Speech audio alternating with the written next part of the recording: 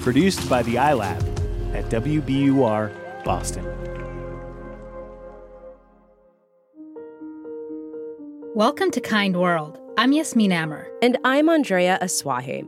For the past few weeks, we've been asking you, our listeners, to call in and leave us voicemails with your stories of kindness during the pandemic. And today, we wanted to share a couple of our favorites to start the show. Our first voicemail comes to us from 11-year-old Juniper McGrath. She's in Dobbs Ferry, New York.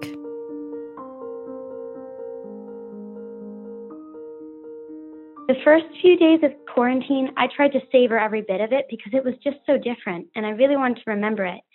But after the first few weeks, I realized it was serious, and if I didn't help someone or everyone, I would be living a lot of this year like this and staying at home and not really doing anything.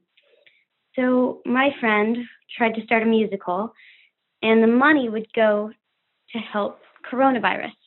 This really didn't work out, but it inspired me, and I sent out an email to my friends telling them to share their talents at an online meeting to help, quote-unquote, turn the tide with talent. It took a long time for my family and I to come out with that name, but it was really fun. Anyway, so my mom helped me write this really official-looking email, and I sent it out to my friends. A lot of my friends have responded, and I'm really excited because it costs $5 to participate and $7 to spectate. And in the end, it all goes to coronavirus to help feed families in my town who aren't getting money due to their jobs closing and to help hospitals. So I'm really excited because not only am I going to help in a way that's actually fun, but I get to be together with my friends in a time of separation. I also think it's really interesting that being physically apart has actually helped a lot of people find ways to feel closer to each other than they did before the outbreak. That's what happened to Angela Francis over in London. She shared her story with Modern Love, the podcast. That's another podcast from WBUR in partnership with the New York Times. I joined my partner in London about a year and a half ago, and after several international moves, I was really looking forward to making our new neighborhood feel like home. In practice, I found our new community to be cautiously friendly, where no one is rude, but everyone mostly keeps to themselves. Don't get me wrong, we still love it, but we had come to terms with the fact that we didn't manage to break the ice. That is until coronavirus came and everything's changed. We opened our front door one day to find a small flyer that said, "Hello, if you are self-isolating, I can help," with the hashtag viral kindness. An unknown group of residents in the neighborhood had organically organized adopting this viral flyer and were systematically reaching out to the community to make sure everyone was supported, from medication pickups, essential grocery deliveries, to just offering a supportive phone call. We're now an active part of this movement that's comprised of almost 200 other passionate and caring people in our community. We haven't met in person, and we're not physically together, but we're somehow closer than ever before. Life here might not seem as outwardly warm as I had originally imagined, but from the tragedy of this pandemic, we have found a thriving and loving community. With our family and friends spread across the globe, it's comforting to know that we have found love and togetherness in a socially distanced world.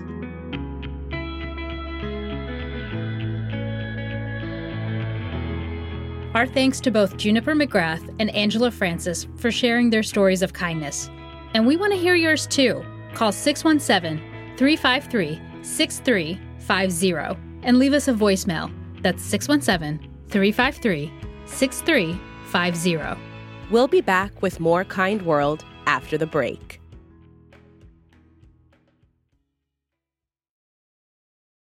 Welcome back to Kind World. I'm Andrea Asuaje. And I'm Yasmin Amer. So on our show, we usually tell stories of compassion that don't exactly make the front page of a newspaper. They're small, quiet, and personal.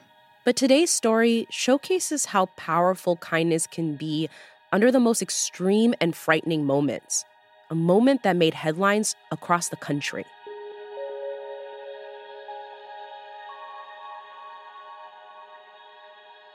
In anticipation of the new school year, Mary Linda Moss and her teenage daughter were excited to go clothes shopping in July of 2018.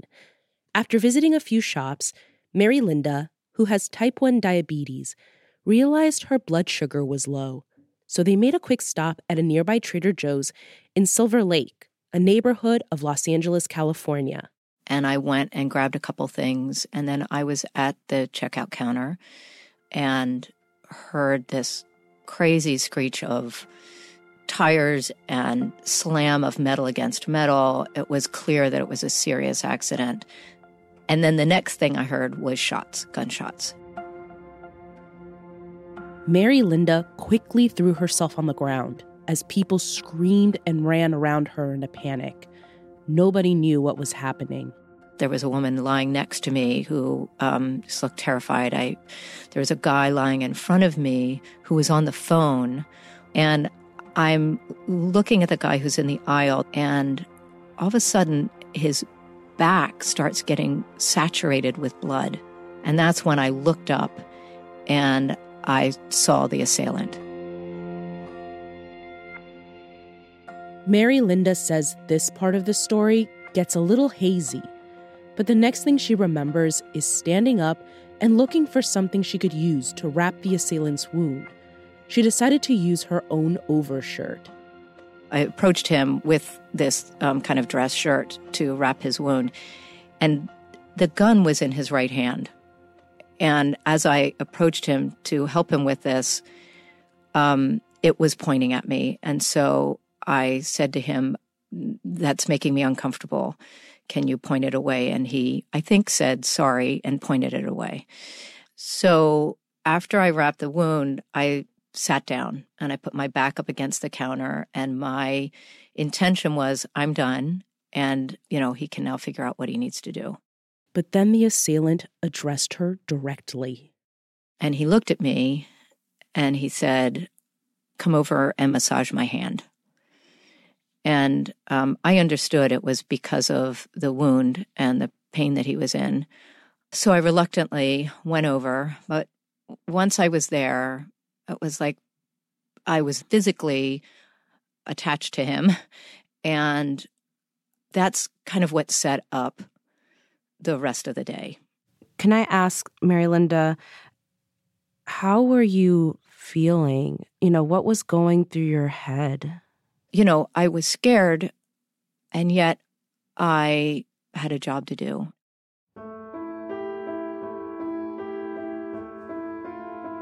That job was to try and somehow stop the assailant who had stormed into the grocery store, exchanged shots with police, and taken the shoppers hostage.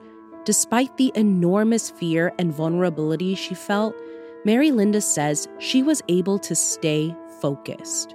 Having an active purpose allowed me to be a little bit more grounded. And I have such a clear memory of being aware that I was more present than I probably ever had been in my life. That I felt like my feet were going to the center of the earth. No one knew what had happened earlier that day.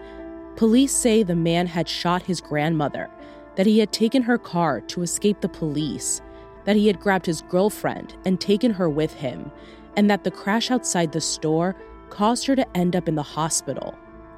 Mary Linda heard the man call someone to ask if his grandmother was all right. But instead of calming the assailant, the call escalated the already tense situation.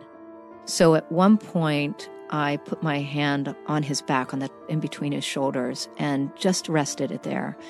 After he called his grandmother, I put my hand on his heart, and I said to him, "I know you have a good heart, and I know you don't want to hurt anybody." But Mary Linda found out that there were already injuries in the store, including a young woman, a Trader Joe's manager, who had been shot. Soon after, negotiations between the police and the assailant began. Fearful for everybody's safety, Mary Linda felt compelled to help in any way she could, even stepping in when the man would start arguing with the police. I would say, "Let's hold on a minute. Let's slow down. hold on a minute, we're going to call you back, just because I felt like I was able to see if I could keep things calmer. But trying to keep the assailant calm became even more challenging when they noticed sharpshooters aiming straight toward them. And I stood up to yell at him to get off the roof because everything got scary once he saw that there was somebody aiming a gun in. And the next thought in my head was, I don't want them shooting in here. I know he's not trying to hurt anybody. Throughout the nearly 4 hours of nerve-wracking negotiations, the assailant agreed to release a few hostages at a time. By the end of the crisis, only Mary Linda and 3 other hostages remained. During that time, he shared with me, I wish I had known you before. I just needed somebody to talk to. I told my family I was going to lose it, and I just needed somebody to talk to. At that point, he was pretty resigned. He said, I shot at a cop. I know I'm in for life. He said, there's no hope for me. And I said, there's always hope. In the end, it was Mary Linda who put the handcuffs on the assailant. Then, the group walked out of the store together. As Mary Linda stood in the afternoon sun, she was flooded with emotion, exhaustion, relief, but also deep sadness, especially when she learned that the young woman she found, Melly Corrado, had died. The next morning, I woke up and sat bolt upright in bed, and I thought, oh my God, if I had just asked if there was anybody hurt, maybe we could have gotten to Melly earlier. It's that sense of what we're able to do, and there's what we were not able to do. Mary Linda's goal that awful day was to keep everybody, including herself, alive. But she says the only way she knew to accomplish that was through genuine kindness and compassion.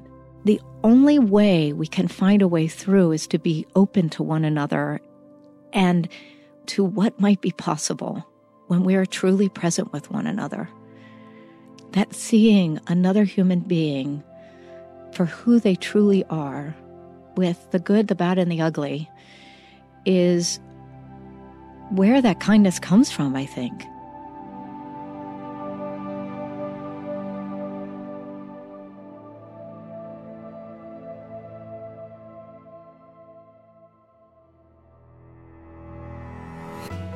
Thanks for listening to Kind World this week. Follow us on Instagram for more stories and a behind-the-scenes look at how we're producing our show. We're at WBUR Kind World. Kind World is a production of WBUR, Boston's NPR station. Paul Vaitkus and Matt Reed do our sound design. Sophie Eisenberg is our WBUR fellow and helped us produce this episode. Catherine Brewer is our managing producer and editor. And Iris Adler is our executive producer. I'm reporter and producer Yasmin Amer. And I'm reporter and producer Andrea Asuaje. We'll be back with a full episode of Kind World next Tuesday. But on Friday, we'll have another listener voicemail drop in your feed, so you can start your weekend off with our bonus moment of kindness. If you've got a story for us, call 617-353-6350 and leave us a voicemail. Thanks for listening. See you next week.